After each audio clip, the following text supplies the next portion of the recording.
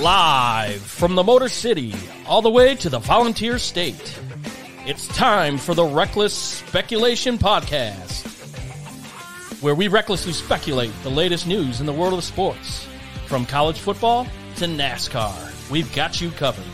And don't forget to stick around for the world-famous Bet Your Nuts, where we will give you your best bets to make the most money.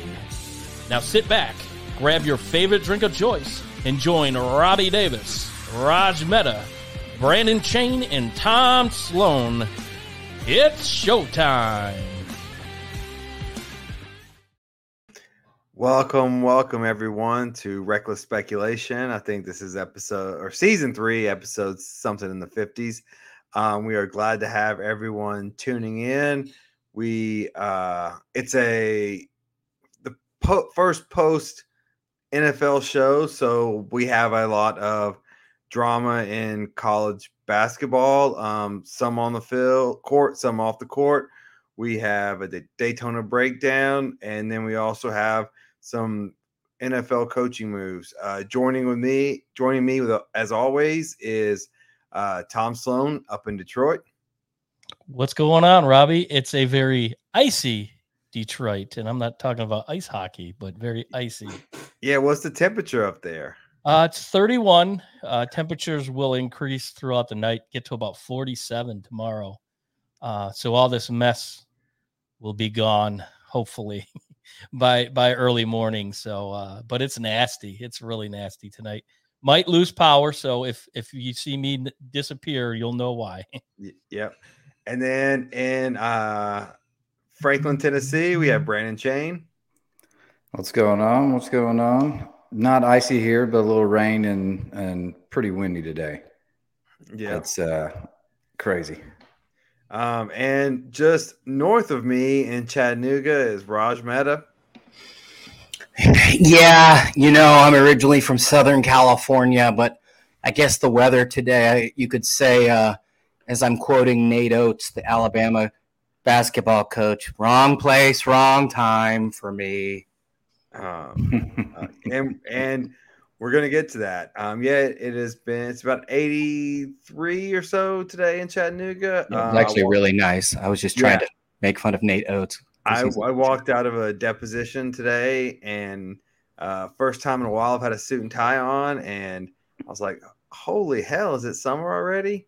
But we digress. So Raj kind of led into it. And Raj, I'll start with you. Look, this situation at Alabama and their basketball program, and he's playing right now as we speak. To give everyone a quick rundown, these are the alleged facts. These are as we know them. This is what was presented at a bond hearing today for a Mr. Miles, who was the alleged shooter, which is obviously troubling. A young female was murdered. There's the legal side of this, and then there's the sports side of this. This isn't a legal show. You and I could possibly talk about the legal aspects of it later, and we will probably sprinkle in some legal aspects of this. But as a sports show, what was presented today was allegedly Brandon Miller, the 5-star consensus top 5 draft pick, leading scorer from the number 2 ranked Crimson Tide, delivered the gun to Mr. Miles, which was allegedly used to shoot the young lady. So with that being said, I guess what's Alabama doing right now? If you're the president, what are you thinking right now? What's interesting, and I'm trying not to have this opinion that, okay, it's Alabama and they're known for valuing sports victories more than anything, including justice throughout the years. And it's hard when the chief deputy district attorney says we don't have enough to charge this kid on, which is fine. But like at this point, they just made it seem like it's done. tabled. No big deal. Nate Oates says, we're aware that the kid brought the gun and you had said delivered. When did Nate Oates become aware? What is the definition of delivered? This murder happened on January 15th, and Miller has played every game since. It's strategic lawyering by Miller's team, which they're basically saying that he didn't deliver it. He didn't give it to him. He brought Miles to the nudie bar, and he didn't know the gun was in the car. Miles then texted, hey, man, I need my gun. Some stuff's about to go down. And still, Miller claimed, or his attorneys claimed, that he had no idea what the gun could be possibly used for, that he was just a pawn, had no clue, just, I guess, wrong place, wrong time. But yeah, so that's essentially it. You know, what role does he have? And people say accomplice or accessory before the fact. The bottom line is, just to break it down simply, Miller would have to known about the plan to kill or whatnot. Now we can go into negligence, and we're not going to get into that now. But yeah, that's essentially it. I think the biggest issue was, like, we didn't even know about Miller and any of this stuff until it was made public. And then Nate Oates was just like, ho hum, no big deal. You know, never mind this poor young girl dying. He's since backtracked off that, but that's basically where we stand. Like, we are finding out things every second, literally, and strategic lawyering is happening at the same time. Yeah, and just to let the audience know, so these come in stages, right? So a bond hearing is a limited amount of testimony or a limited amount of theory of the case that the prosecution is going to say, hey, this is why a guy should stay in custody. There's going to be grand jury testimony that's going to come out that's going to have more facts. Then there's going to initially be an indictment. This is only going to get worse for Alabama. I can assure you of that. It's not going to get better. And he was there. Like, they admitted that he was there, but then he took off shortly. There were bullet holes in his car. Oh, I didn't know that. Mm-hmm. Yeah. And now they're coming clean about it, huh? I guess and so for Nate Oates to say he didn't know anything, like, your player's got bullet holes in his car the same night the person was murdered. Brandon, what are your thoughts about this? Just kind of overall how Nate Oates handled it, and what do you think about how Alabama's handled this? Poorly on both aspects. I think if it wasn't a five-star player, they would automatically be suspended until further notice, investigation, yada, yada, yada. We haven't seen something of this magnitude involving a murder, but we've seen, criminal charges and people involved in other aspects of sports, basketball, football, and usually the teams are fairly quick to suspend until further notice. It's kind of sad that it's happened this way, and there's not further action taken, or there can't be some kind of charge brought up against him for some type of accomplice, or delivering a weapon, or something of that nature. So pretty poorly, if you look at it. And I don't know, like you said, I think it's only going to get worse, and Bama better buckle up. Yeah, and so the civil lawsuits. This is what I do: is I sue people for negligence civilly. It's coming, and it's coming hard for Mr. Mm-hmm. Miller, and maybe for the university and all these in play. Raj, you were once an attorney. You still are an attorney. You and I talked about this earlier. I said if I'm him, if I'm his agent, if I'm him, I don't sign that pro contract until this is over. What do you think, Raj?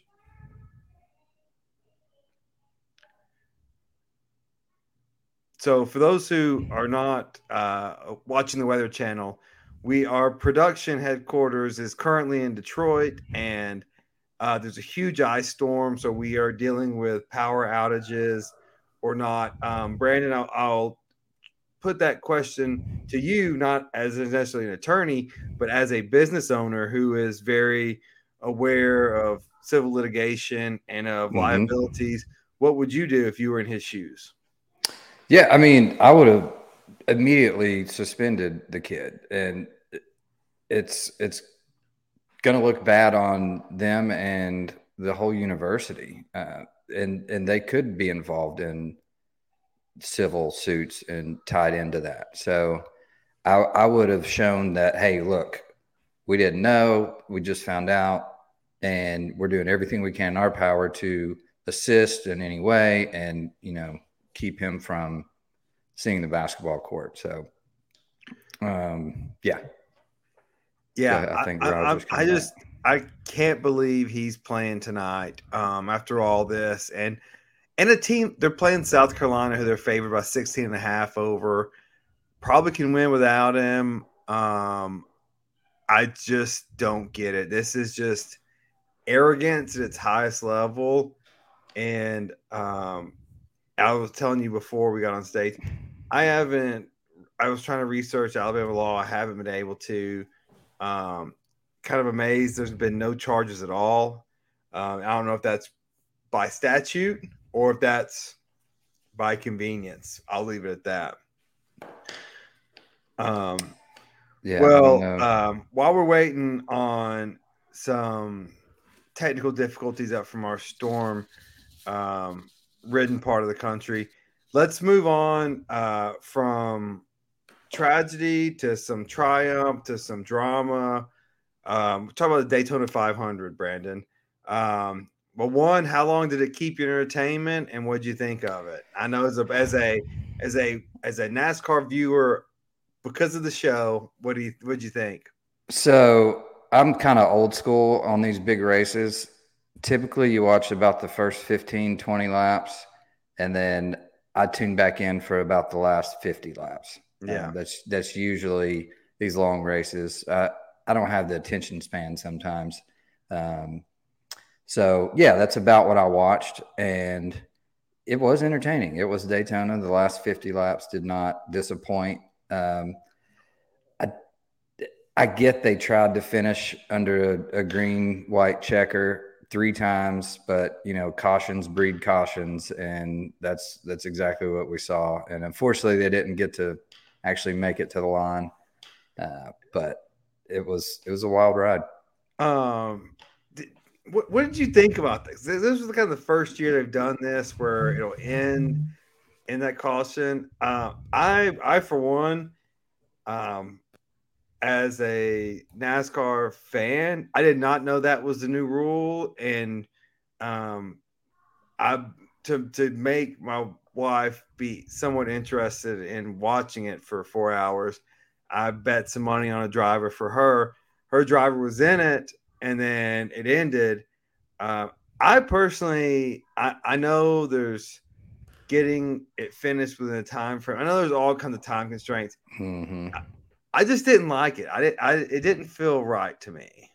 I agree. I was surprised. I had to research it a little bit and be like, what really happened here? And yeah, apparently that's a new rule. I haven't seen that obviously in the past, but it was still entertaining. It just, you hate to see it end like that because another, 2 turns and it could have been a completely different leader. So, Yeah. Well, and I heard on NASCAR radio, they were talking about when the button was actually pushed versus when the yellow light came up at Daytona. There was different winners versus. So, yeah, I'm not a fan of and we'll see how it plays out because, look, Daytona is super speedway. It's its own animal. There's going to be wrecks like that at the finish. That doesn't happen necessarily at every race. And so it'll be interesting to see how that progresses and how that goes. So for people who care, the ratings were down 8% from last year. Now the question is, I don't know this. Did golf pull some ratings? Or did the XFL factor in at all? Did you catch any of that? I did not watch the XFL. Golf finished up a little before the end of the race, so that I'm sure that pulled a few. But like me, I tuned back in. I would think some of the NASCAR fans would, but I don't know if XFL had any pull over that, but it could be. I mean, yeah. Well, you have your built-in ESPN just market, right? So if you're at a sports bar and people aren't paying attention, ESPN is a de facto channel. I know at the kind of party we were having, we had some people flipping over to Memphis versus Houston, but we're somewhat in the Memphis market, and so there was some college basketball fans coming over here. I'll be interested to see how it goes. They're in California next week. And then we'll see how these ratings continue to go. I think everybody's back now. So if you want to try and go to someone else with a question. You're back with no sound. No sound. So while you're waiting on some sound, Tom, I'm going to be asking you a question while you hop on. Some better. Yeah. So we talked about ratings being down. We're now going to ratings being up, as always. The NFL always makes the biggest noise, the biggest splash in the pool. Some coaching moves, right? So Eric Bieniemy goes to Kansas City, or goes from Kansas City to Washington. So goes from the goose with the golden egg to the perfect offense, the perfect situation, bets on himself, goes to a franchise that, to say dysfunctional, would be calling me Brad Pitt. It's just not good. So he bets on himself. He goes there. What do you think of the move? And I mean, we know why he did it. What do you think of it? Well, I think this is a move, like you said. He's taken a bet on himself, because let's face it, he wasn't calling the shots in Kansas City, and I think that's one of the biggest reasons why he hasn't been able to get a head coaching position in the NFL. I think for the most part, people thought that he was calling plays and he was kind of the ringleader of that offense, but it wasn't. Andy Reid was calling the shots, so. I think this gives him an opportunity to grab a hold of an offense and make it his own and kind of prove himself. And this way, if he is successful, obviously they're going to have to go in there and find a quarterback, because who they've got on staff now just isn't going to cut it. And it's not going to work in a system that he's going to bring in. So he's going to have to bring in a quarterback, whether that means free agency or trading up to get one of the big names coming out this year.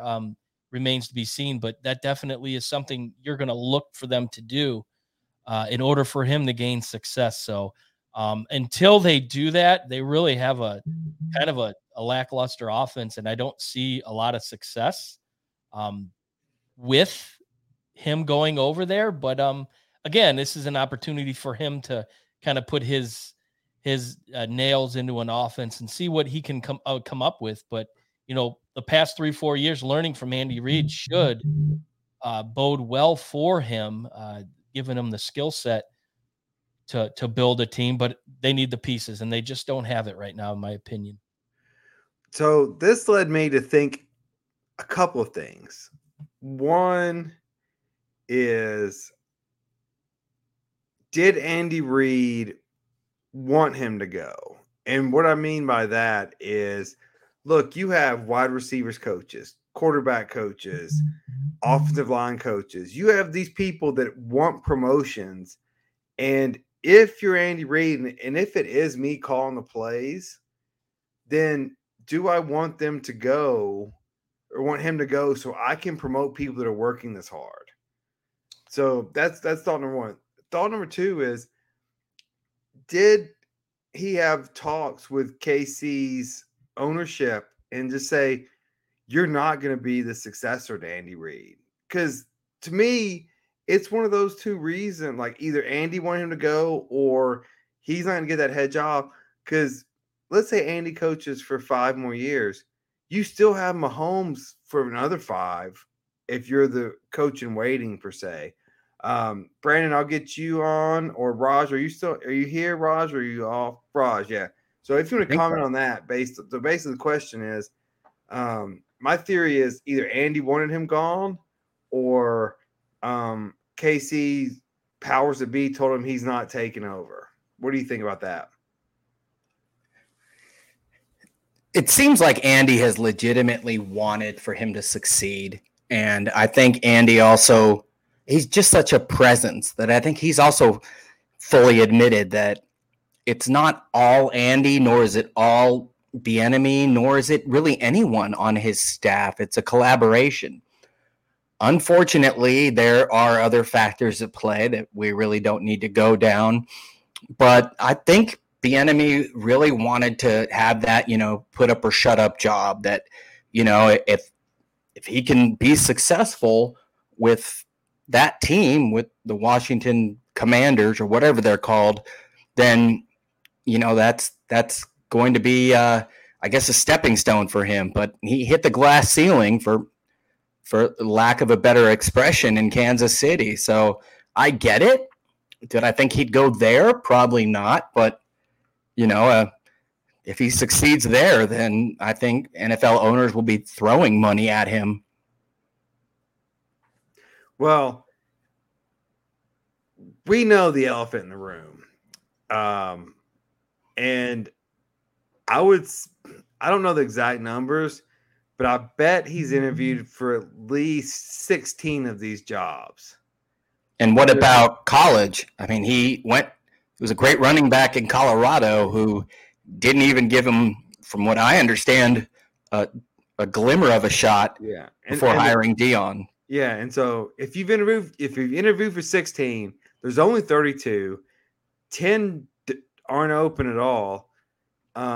This seems to be what he had to do, right? Of what happens in the NFL. Yeah, that he had to make a drastic sacrifice and change.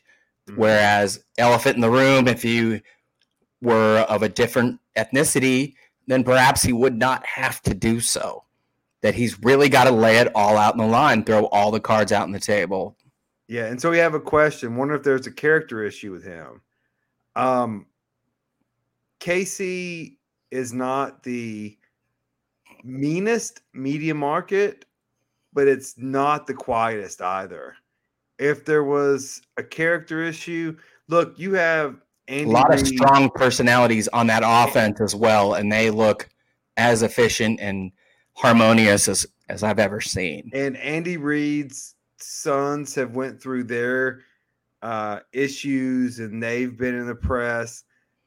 It's not, like I said, it's not the hardest media market, but it's not one to ignore what's going on if there was some character flaw. And I think I think enough sports people follow the NFL that could have broken the story. Brandon, I'm gonna go to you. The other rumor is Rex Ryan leaving ESPN and heading to spearhead the Sean Payton-led Broncos defense, which it's going to be a blitzing system, a man-to-man system in said division of Mahomes, of Justin Herbert, of the Raiders, whoever they're going to come out with. What do you think this looks like? It is very interesting. He's been out of the game for a little while. Mm-hmm.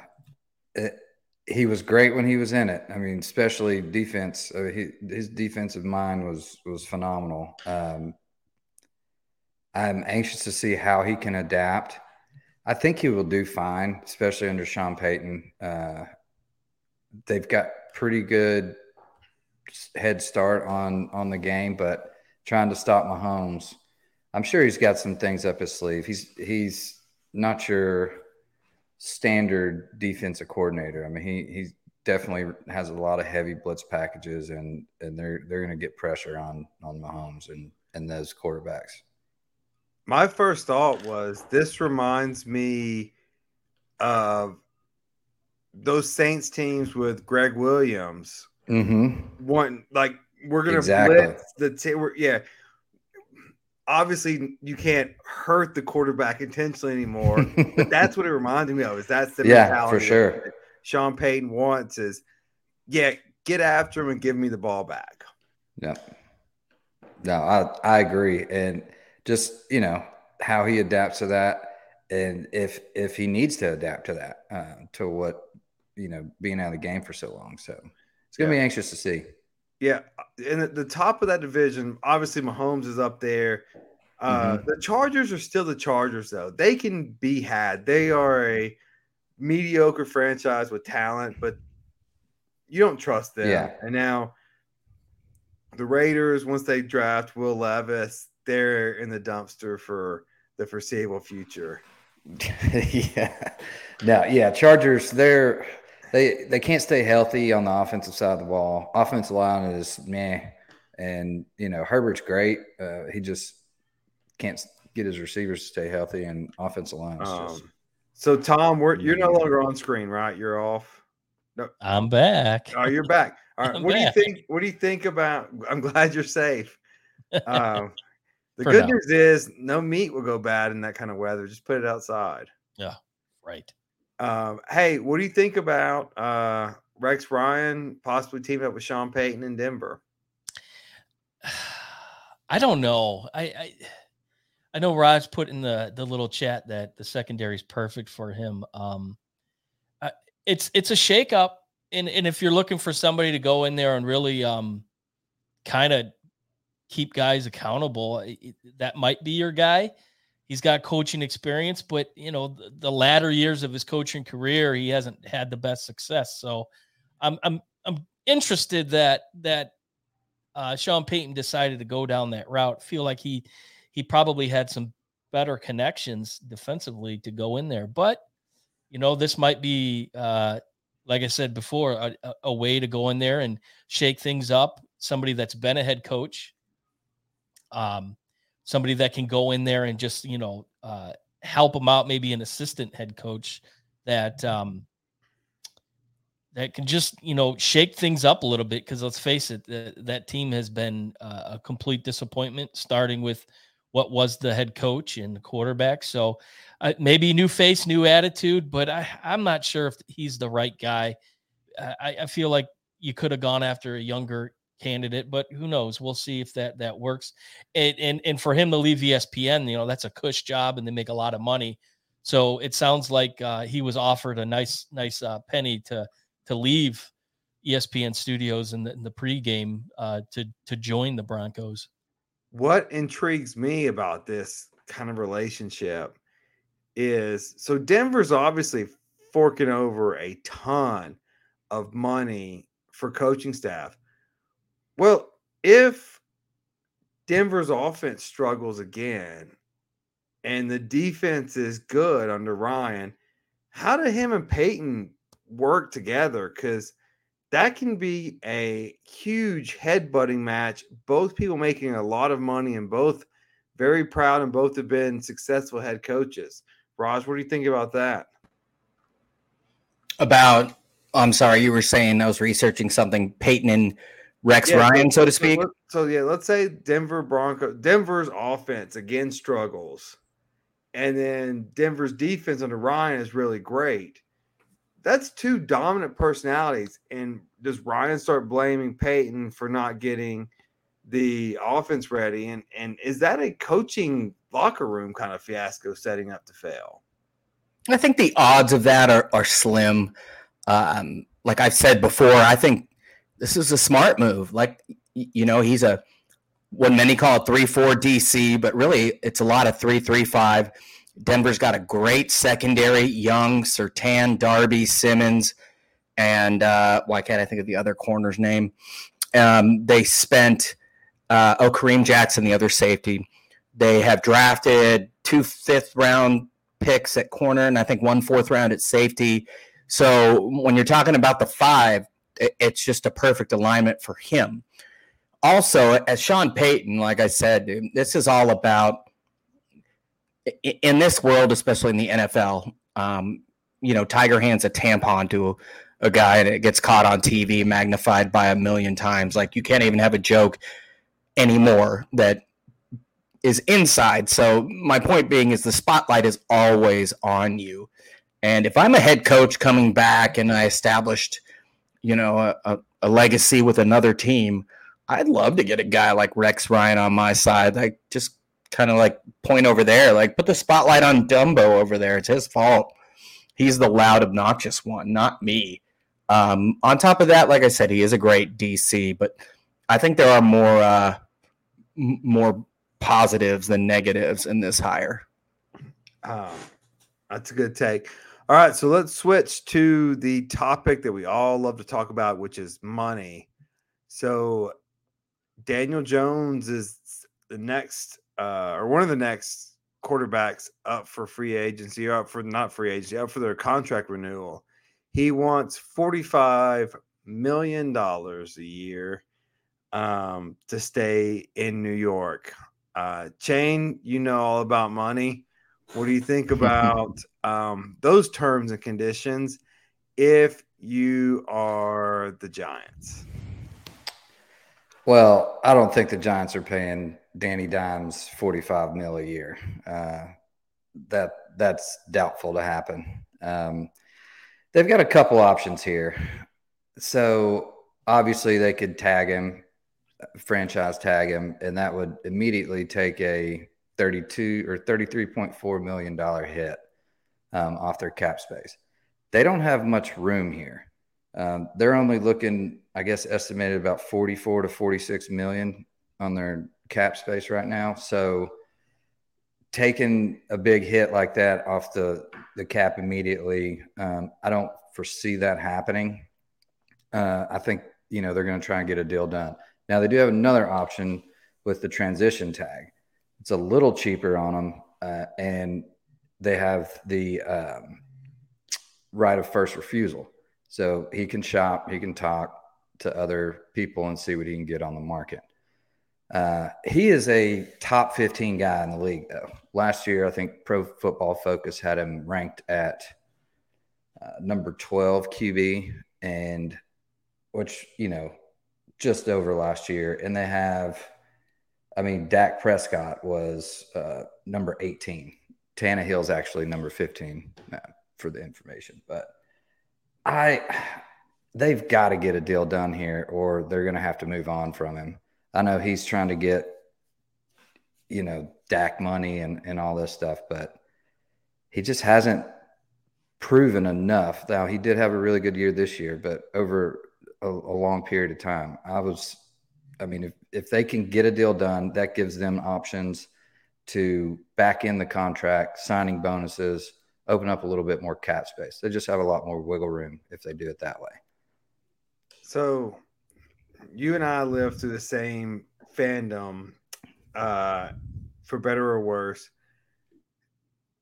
I guess my question just comes down to this is, can you win a Super Bowl with the guy? And if not, why would you ever consider paying him? Because I feel like that's what the Titans did with Tannehill. I'm not one of those that trashes Tannehill. Look, he's a decent quarterback. Anytime you're one of the top 20 in the world at what you do, you are a great, great person professionally. Like that's an incredible talent. But if you're not good enough to win the Super Bowl, why would you pay someone, not just reset and try to start all over again? Because this is a business ultimately, and you got to pack the seats, and you got to give your fans hope that there is a chance. And on the other take, like, who else are you going to get? Trey Lance, Derek Carr. What are we looking at here? Josh Dobbs. I mean, there's not a whole lot on the market that you can get and not have to pay for. I mean, there's inflation and all this guaranteed money now. I don't think we'll ever see in the next couple years, at least, what Deshaun Watson got guaranteed. But I mean, every owner is like, no, do not do that. Yeah. Raj said that's loser talk. I'm going to bring Raj on and let him comment on this. So, Raj, why is it loser talk? Oh no, your Tannehill rationalization. How you guys, number one, think he's a top 15 quarterback in the league. Numbers are not. Number two, you're like, yeah, anytime in the world, there's X amount of players that, sure, I agree, but that's loser talk. Like Derek Carr is one of the top 32 best quarterbacks in the world. But when it comes to the realm of just personally, that's something to be proud of, not franchise. Oh, yeah. I mean, I wouldn't pay any of them personally, Jones included. I mean, you and I have said this many times. The Haslams really screwed it up for the rest of the world, paying Deshaun Watson. I mean, and you're talking about someone with zero leverage and just giving him money. Like, it's just ridiculous. And that's what Jones's, camp is going to fight. It makes the Bobby Bonilla contract look smart, where the Mets are still paying him $1 million every year. Yeah, absolutely. And, in the grand scheme of things, the Mets have their $1 million cap hit, if you will, versus what, the Browns have. And Kyler Murray as well. There are 8 quarterbacks at present that have an average annual value of $40 million per year. That does not include Burrow, Herbert, and Lamar Jackson, who are sure to reach that. The question is, what do you do with Daniel Jones? If you give him a 1-year, low 30s, mid 30s deal to prove his point, I think he'd be happy. But the good thing about a long-term deal is it's more cap friendly. You can defer the money and structure it how you want.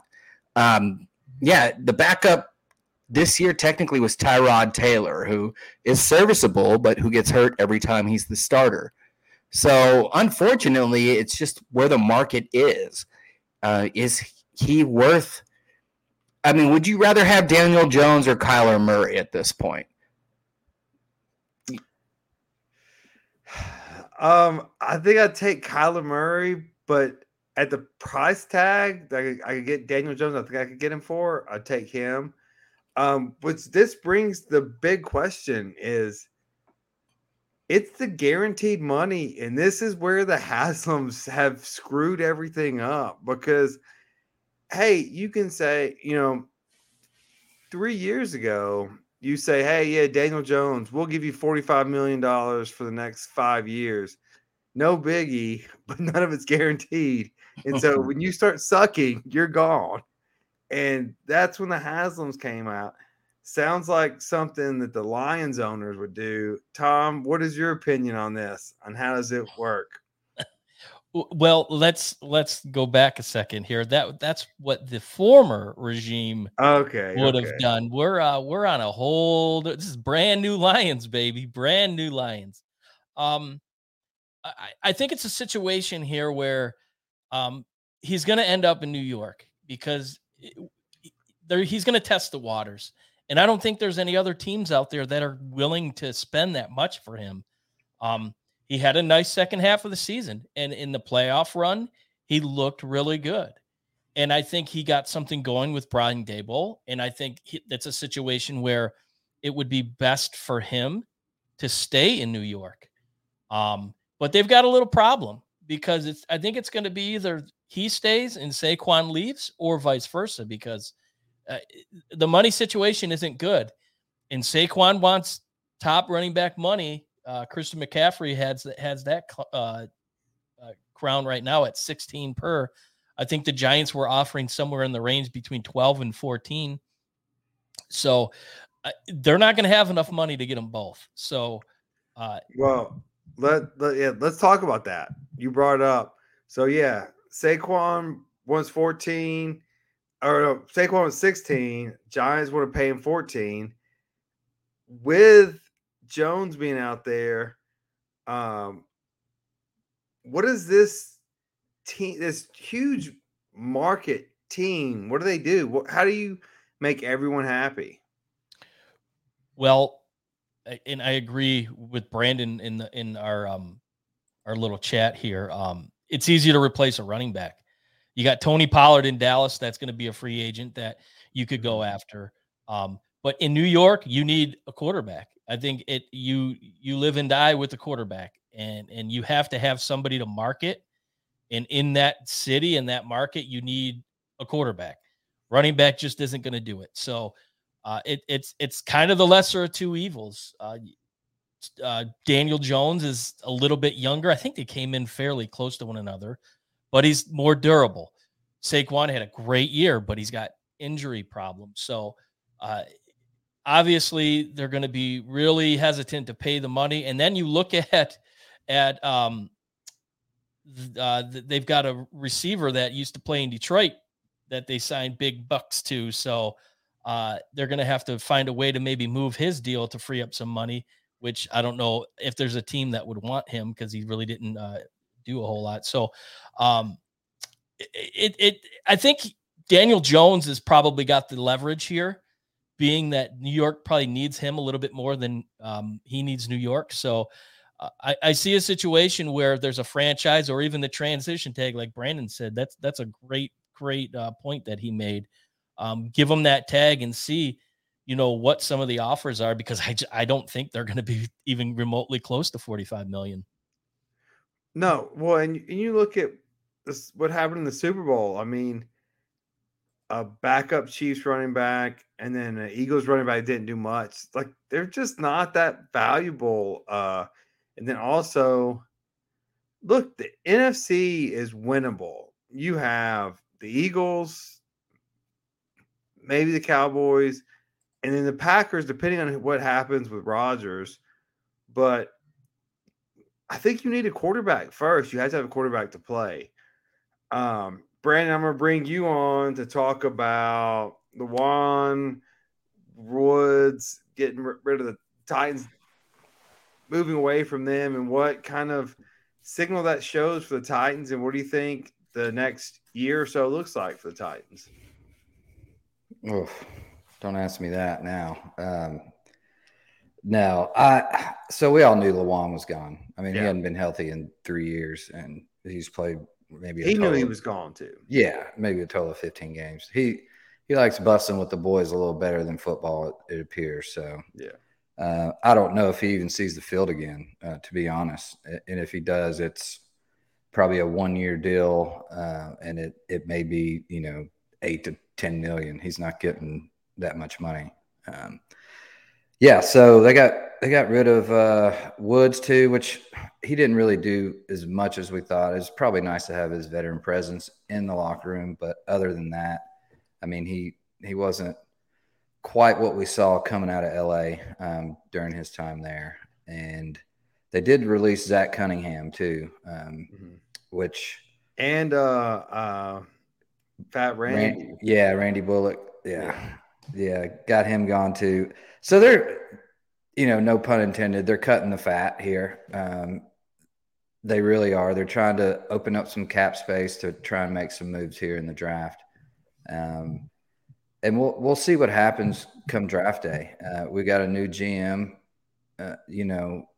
and I'm excited about him. His player development he's got a proven record, and I'm just anxious to see what he can do in this draft and how he maneuvers through it. But I'm very excited as a Titans fan to see change happening. Do you think this is the last year we have for the Henry window? That's a good question. And it's probably, I would have to say yes. And I don't even think there's a big window there. I mean, it's very small. And again, like we just said, I love Henry, and don't get me wrong, I wish he could be a Titan forever, but it's easier to replace a running back. I mean, we've got to get a quarterback, and we need about 4/5 of our offensive line replaced right now. And that's a huge focus. I see us probably stuck with Tannehill one more year, and them going after an offensive line. Yeah, well, the playoffs this year and the Super Bowl have showed us that just the whole keep away from Mahomes philosophy is not enough. You have to have firepower to shoot back, and the Titans just don't have it. And granted, you and I are talking about a team that choked and missed the playoffs, talking about winning a Super Bowl, but it was 2 years ago that we were in the AFC Championship game, so Sure. it's still on our mind, and we still hope for it. And then, all right, so let's move from the NFL to a little bit. Well, actually, I want to talk to Raj about college basketball because USC finds themselves squarely on the bubble. A good team, a good coach, just not a lot of good, solid opportunities to win in that conference. Raj, where are you feeling right now? I don't know about you. I remember those bubble days. I was checking bracketology every day. How are you feeling right now? What are you thinking? In the pack, because it's regionally logical, we play Thursday, Saturday. So you play the Arizona schools, one of them Thursday, the other Saturday, which is also why when the conference is gone, no idea what's going to happen. But the week before, got swept by the Oregon schools, and I didn't check a website at all. This past week, swept Cal and Stanford scared me. They're a big team, and SC has those California bigs. We've got versatile 7-footers, but two guys were out, and during that time, they lost games they should not have lost. Long story short, it's suddenly, they're in most brackets, but I went from feeling like they're going to win and end up just like Tennessee, right? Like you guys lose. Josiah Jordan James to me is replaceable, but Julian Phillips does a lot for Tennessee. When they're both out, you go from like a 2 seed or a 1 seed to a 5 or 6 seed, probably. And with SC, when they're healthy, you're looking at like a 7 or a 6 seed at tops. And right now you're 11 or 12, a play-in seed. So they just got those guys back. So to answer your question in a roundabout legal way, I'm just happy they're back, because if they didn't play it, and they didn't even tell us that they were playing against Stanford, and I reached out to some people that I thought I knew in the program, some people way wealthier than anybody.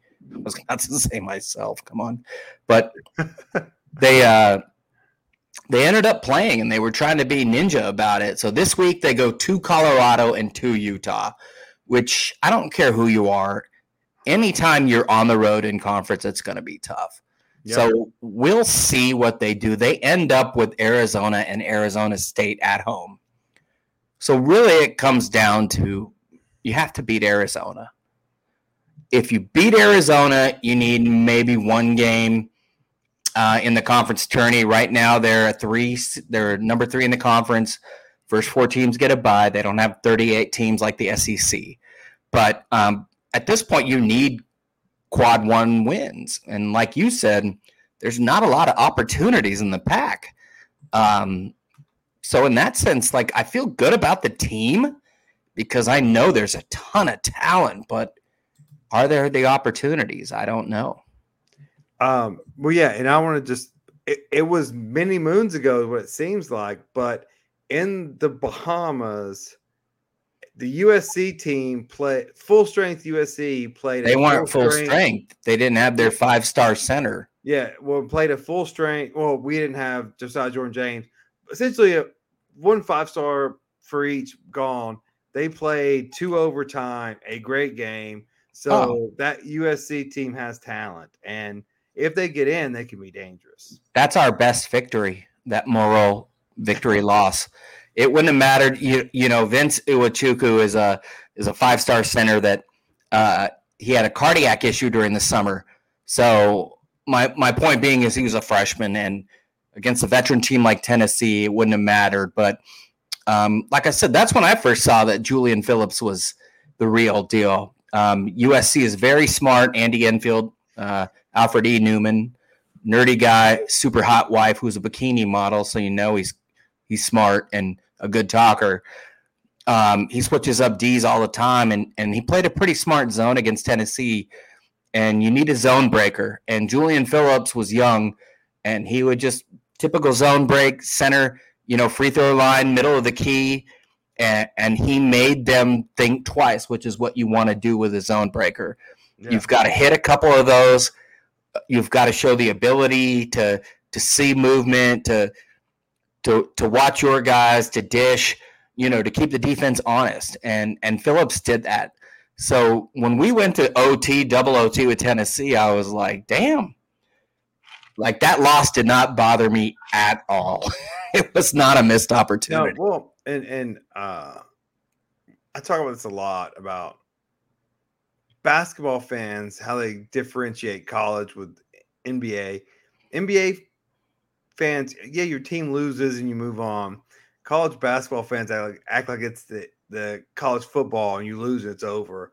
Look, there's ebbs and flows, and that's how it goes. All right, so we're running short on time. We got 8 minutes left. Brandon, bringing you on, and Tom, come on too. Bigger story this weekend in golf. Jon Rahm winning again, and his hot streak that he's on, or Tiger finishing? Brandon, we'll go to you first. Obviously, in the golf world, I think people are more hyped about Tiger making the cut and everything. But as a big golf fan and an avid player myself, the streak that Jon Rahm is on is incredible. He has won 5 out of his last 9 starts. Yeah, he's only finished. His worst finish is number 8, like top 8. Like it's unbelievable right now.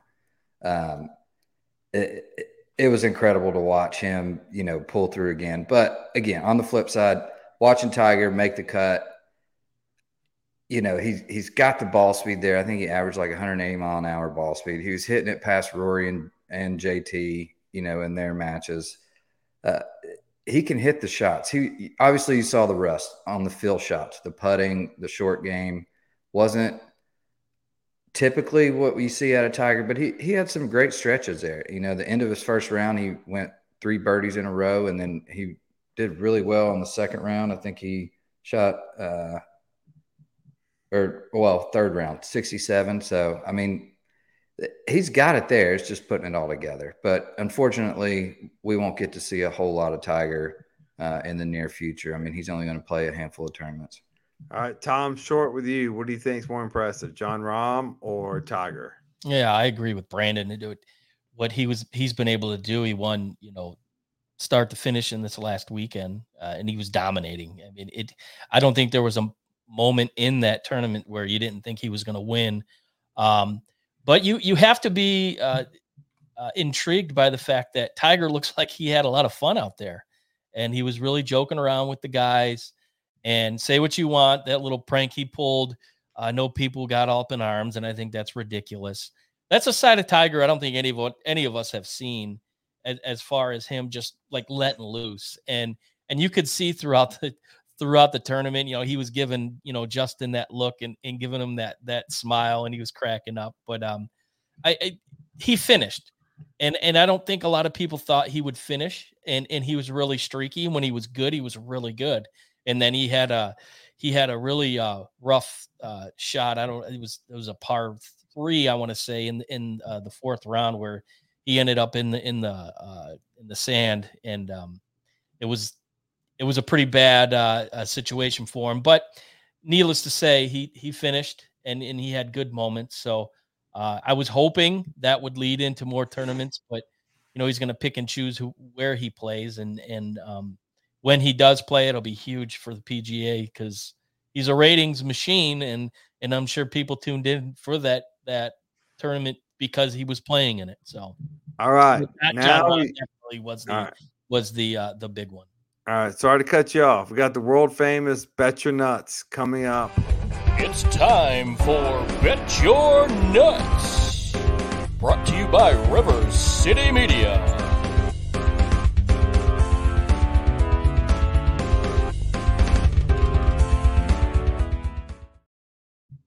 All right. Thank you for that introduction. We will go with Raj first. I'm sure he'll have some West Coast action for us. Raj, what do you got this week for how you can make people rich? I'm probably not. I usually make people rich by doing the opposite of what I say. And this is a double anomaly in the sense that I never tell people to bet on USC. I got a buddy of mine, young white kid that I met at the NCAA tournament in Indianapolis. All the games were the same. Okie State kid, friends with Mike Boynton. So got to go to a lot of the games. Anyways, kid's also a bookie, so he's a hustler. And he was asking me about USC against Colorado. And I was like, they match up super well, especially. Be aware of our time limit here. My bad.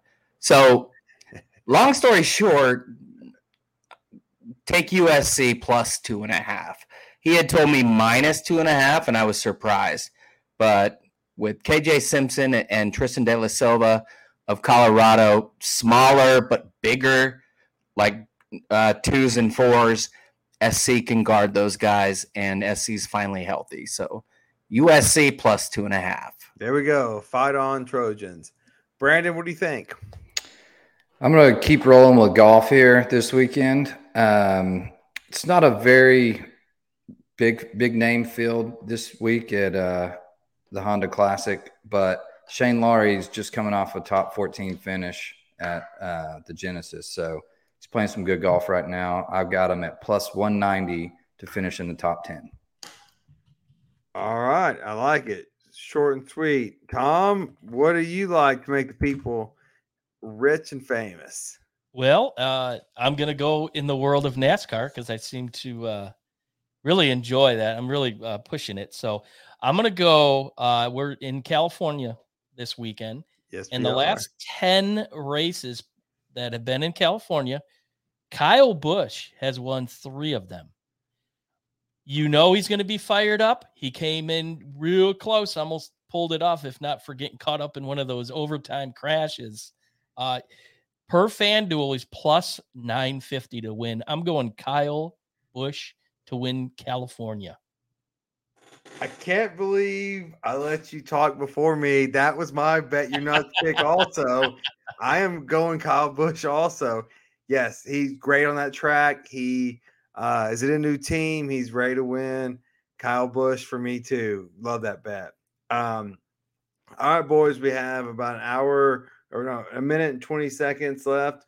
We'll do your final words. Tom, you're on the screen. What are your final words? Hopefully you can you survive next week and you'll be with us. Yes, we haven't had any more outages today, and I do apologize for that earlier in the show. Real quick, I just want to final words. My mom had a little mishap this week. She's been in a rehab center, fell and broke her leg, broke her femur bone, which set her rehab back a little bit. Does she watch us? My dad and my sister do, so it'll get back to her. We hope all's well for the Sloan family. Yes, thank you. She had surgery yesterday. Doctor said she now has a bionic leg as she put a titanium rod and bolts in it. So, and her quick wit was back tonight. She was looking forward to having a shot of Crown Royal, and she doesn't even drink. So I want to wish my mom well and her recovery. I love you, and can't wait to see you. Hopefully you'll be out there next week to give you a big hug. All right, Brandon, go to you. I'll keep it short and sweet. We're running out of time. Bama, do better. Come on. Well said. Raj? Thing, man. The more I read about this and the rationalizations of Brandon Miller's attorneys and the program, come on, man. Just come on. Done. Yeah.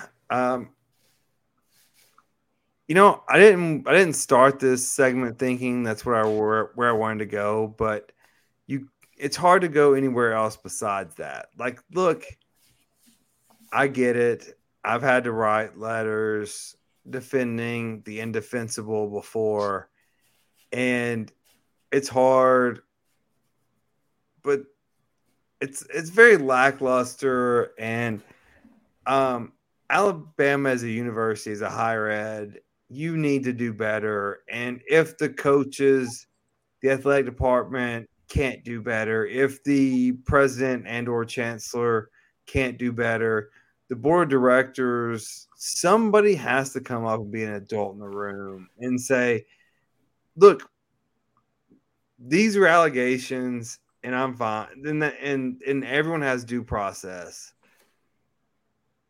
But you have to send some message that this isn't okay. A young mother died as a result of a gunshot wound. And there's been no story or anything that has said what they alleged happened hasn't happened. They just said that's just not a crime in Alabama. And that may be true, but what's not a crime doesn't necessarily mean what's not right. And that's the society we have to work on, is just because it's not illegal does not mean it's not right and or not wrong or whatever the words are. But Alabama, you're on the national stage right now, and there's been one bad apple doesn't necessarily follow the others, but there's been car wrecks, there's been murders, there's been another murder, allegedly, all these things. But come on, do better. And that's my final thought. And that's not me as a Tennessee fan of hating Alabama. I don't hate Alabama.